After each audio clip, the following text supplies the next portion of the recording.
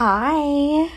So this is going to be the first official episode, and I decided that I wanted to talk about manifestation and all the things that I've actively manifested in my life. And I love talking about this topic. I always talk about it with my friends, but some people tend to be put off by it because it seems like a hoax or just like magic or voodoo shit, when it's really not. The scientific background that I know about it is, it's super simple. It's super simple. I have a lot of examples, but it's basically, if you believe that something is meant for you, if you believe that you can have it, you're going to take steps towards it, right? So if you believe that, let's say, if I wanted to be a pro volleyball player since I was like the age of 5, I would have started doing clinics, playing volleyball, putting in the effort to work towards that career. But if I always wanted to, or if I like had that want but never believed that I could do it, then I wouldn't even take the first steps to go towards that goal. And another thing is, there's a part of your brain called the reticular activating system, and that's basically what kind of filters through your brain on what to bring your awareness to, because there's so many different thoughts going through our brain. We're processing so many different things, we're looking at so many different things, hearing so many different things, but basically what it winds down to is whatever your core beliefs are, that's pretty much what your brain shows you. It also ties into your ego because you always want to be right. It's it's pretty much human nature to want to be right. Why would you want to be wrong in an egotistical sense? So it always wants to prove itself right. So here's an example. If I'm always like, I'm such a bad passer, I can't pass. For volleyball, by the way, I can't pass. Your brain is literally going to show you and prove to you reasons why you can't pass. And every time you get a bad pass, you would be like, see, I can't pass. See? And then that's what you believe. When in reality, you could be a great passer if that's what you chose to believe. Just a lot of different things. Like let's say, I always think about this, if you had like an ex and you want to avoid his car, let's say he has a really distinctive like red Nissan, okay? But since that's in the core front of your brain, because, when you're going through a breakup, it's like, that's all you're thinking about. You start seeing more of those cars when you're driving around. It seems like it's magic, but it's literally just how your brain works. And then obviously kind of the part where some people tend to not believe in it as much is the law of attraction, energetic sense. But what it really winds down to is what's the word? I forgot. It'll come back to me. But everything that's solid, that you think is solid, like a table or a water bottle, it's not much different from liquid or gas. It's basically just atoms vibrating at a different frequency. So everything is energy and frequency. Every single thing. The most solid piece of rock, gold, diamond, whatever. It's just atoms vibrating. So in that sense, you can manipulate those. So nothing is solid. Nothing is solid, and it can be manipulated. Especially through your thoughts and what you believe, and then with the reticular activating system. So one last thing before I get into the things that I've manifested before is that you need to believe, I've touched on this before, but you need to believe that you deserve it, that you're worthy. You are worthy. And since a young age, a paradigm can be formed in your mind about what you're worthy of.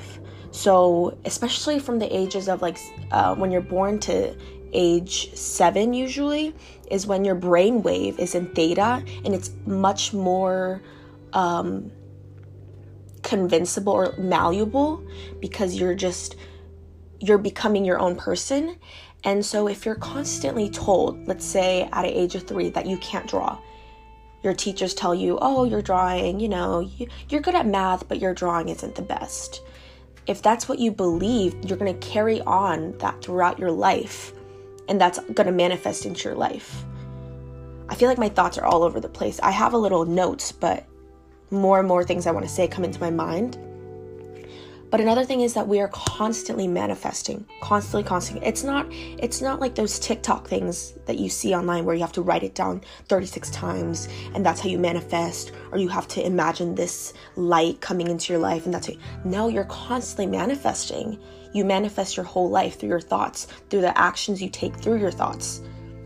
And that's where I'm going to stop for that, because I feel like I can go into more detail another time. But I was talking to Emma Lord, and she said that she really wanted to hear all the things that I've manifested. So I thought of a couple things. The first thing that, some of this can sound really shallow and like it doesn't mean that much, but I just want to prove to you guys that you can manifest anything you want in your life. Absolutely anything. If someone can be a millionaire, why can't you? I understand, people have different opportunities. People have different benefits, but we're all like, if it's possible in the world to become a millionaire, just in general, just the idea of being a millionaire, you can get to it. So getting into the manifestations that have come true in my life, which is pretty much, thinking back, everything I've manifested has come back into my life, or like has presented in my life, is the money that I've manifested. So I think it was like junior year, I was in math class, and we were talking about jobs, and because this is when everyone started getting jobs, and I was talking to my friend Claire Harris, and she was talking about her job, and I was like, have you made $1,000 before? And that idea of having $1,000 in your bank account sounded insane to me at that age, because I only had like 200. I didn't really work consistently at that age. So I only had 200 in my bank account, and just the idea of having 1,000 sitting in my checking account sounded insane. I asked her, hey, have you made 1,000 already? She was like, yeah, of course. Like, it just came. Like, I've just been working a lot. And I was like, oh my gosh, that's insane. So I went home and I was like, I'm going to be ambitious. I'm just going to try and get $10,000 by the end of the school year. And this was like during the middle of the school year, I think. Beginning, middle, kind of that area of the school year. And all of a sudden, what I did was also I would imagine logging into my phone and seeing in my Apple Credit Federal Union thing that I had $10,000 sitting in my checking account. And I would constantly think of it every time, I thought of how much money I wanted to make this year. And all of a sudden, I would get so many job opportunities from the place I work at, so many coaching opportunities here, left and right, raises. And literally by the end of the school year, I had $10,000 sitting in my bank account. Insane. Like, I told my parents about it. Yeah. So another thing is the body that I wanted to have. So I have always wanted an ass, because love my mom, but she has no ass. Like it's like there's nothing. And I have my mom's body shape. But thankfully, I think I have my dad's like muscle composition where I can grow muscle easily. That's kind of besides the point. But ever since like middle school, I was like, I just want an ass. And I started working out. And yeah, working out obviously helped into growing an ass, which is because like I took the steps towards it. Manifestation isn't just thinking that you want something and it's going to appear in your life. You have to actively take steps towards it. But now, as a senior, I literally have the body that I dreamed of. And then another thing is, I used to really like this one model for some reason. I thought she was so pretty. Her name's Addison Justice or something like that. She's on TikTok, and she would model for like Fashion Nova and stuff. And she had really distinctive abs. Like, it was just 2 lines from just upper abs, 2 lines. For some reason, I really like that. I really, really like that. And I was like, oh my God, I wish my body looked like that. And I just started working out more, didn't really think much of it. And then my abs literally started looking like hers. Exactly like hers. Obviously, my body doesn't look exactly like hers. Like, that's not what I'm talking about. But just the shape of the abs. Because, you know, there's different shapes of abs that you, like, people have just genetically. But what are the odds that it looks exactly like the one that I thought was, that I really wanted? Another thing is friends. By the way, a lot of this, especially when I was younger, I didn't know about manifestation. It just came into my life, and looking, like, in retrospect, I realized that I, like, did actively manifest it without knowing.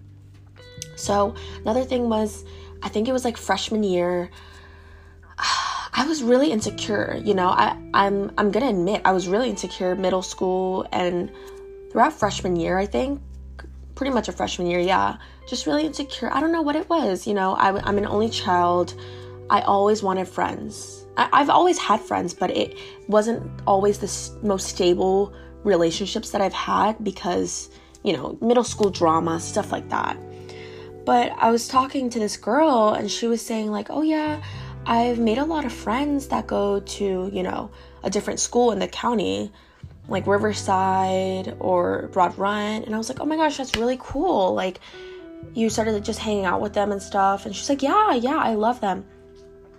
I kid you not, I would see these Briar girls. Like, I'm going to give a shout out to Jenny Wise. I would literally see, like, Jenny on Instagram, and I would think, oh my gosh, she's so pretty. Like, wonder what it's like at Briar. Just have this idea of, like, different schools and different girls at these schools, and see them on Instagram, not thinking much of it.